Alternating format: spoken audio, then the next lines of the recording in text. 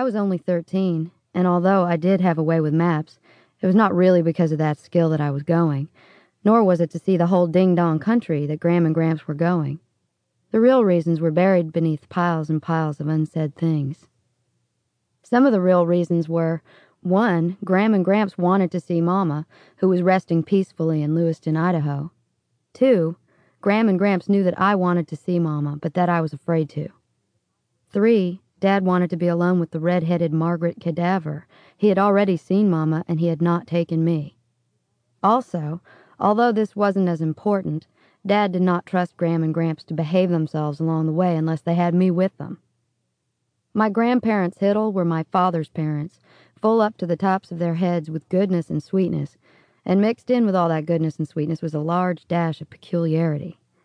This combination made them interesting to know, but you could never predict what they would do or say. Once it was settled that the 3 of us would go, the journey took on an alarming, expanding need to hurry that was like a walloping great thundercloud assembling around me. During the week before we left, the sound of the wind was, "Hurry, hurry, hurry," and at night even the silent darkness whispered, "Rush, rush, rush."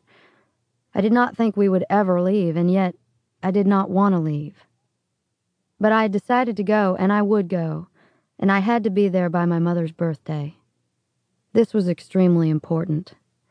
I believed that if there was any chance to bring my mother back home, it would happen on her birthday. If I had said this aloud to my father or to my grandparents, they would have said that I might as well try to catch a fish in the air, so I did not say it aloud. When at last Gram and Gramps Hiddle and I set out that first day of the trip, I prayed for the first 30 minutes solid. I prayed that we would not be in an accident. I was terrified of cars and buses, and that we would get there by my mother's birthday, 7 days away, and that we would bring her home. Over and over, I prayed the same thing. I prayed to trees. This was easier than praying directly to God. There was nearly always a tree nearby. As we pulled onto the Ohio Turnpike, Gram interrupted my prayers. "Salamanca?"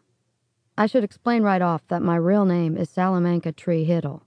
Salamanca, my parents thought, was the name of the Indian tribe to which my great-great-grandmother belonged. My parents were mistaken. The name of the tribe was Seneca, but since my parents did not discover their error until after I was born, and they were by then used to my name, it remained Salamanca. My middle name, Tree, comes from your basic tree, a thing of such beauty to my mother that she made it part of my name. My mother used to call me Salamanca, but after she left, only my grandparents Hiddle called me Salamanca. To most other people, I was Sal. In the car, as we started our long journey to Lewiston, Idaho, my grandmother Hiddle said, "Salamanca, why don't you entertain us?" Gramps said, "How about a story? Spin us a yarn." Instantly, Phoebe Winterbottom came to mind. "I could tell you an extensively strange story," I warned. "Oh, good," Gram said. "Delicious." And that is how I happened to suspend my tree prayers and tell them about Phoebe Winterbottom, her disappearing mother, and the lunatic. Because I first saw Phoebe on the day my father and I moved to Euclid, I began my story of Phoebe with the visit to the red-headed Margaret cadavers, where I also met Mrs. Partridge, her elderly mother.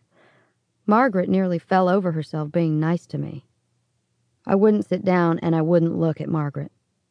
As we were leaving, Margaret whispered to my father, "John, have you told her yet how we met?" My father looked uncomfortable. "I tried, but she doesn't want to know." When at last we left Mrs. Cadaver and Mrs. Partridge, we drove for approximately 3 minutes. 2 blocks from Margaret Cadaver's was the place where my father and I were now going to live. Tiny squirt trees, little birdhouses in a row, and one of those birdhouses was ours. No swimming hole, no barn, no cows, no chickens, no pigs. Instead, a little white house with a miniature patch of green grass in front of it. "Let's take a tour," my father said rather too heartily. We walked through the tiny living room into the miniature kitchen, and upstairs into my father's pint-sized bedroom, and on into my pocket-sized bedroom, and into the wee bathroom. I looked out the upstairs window down into the backyard.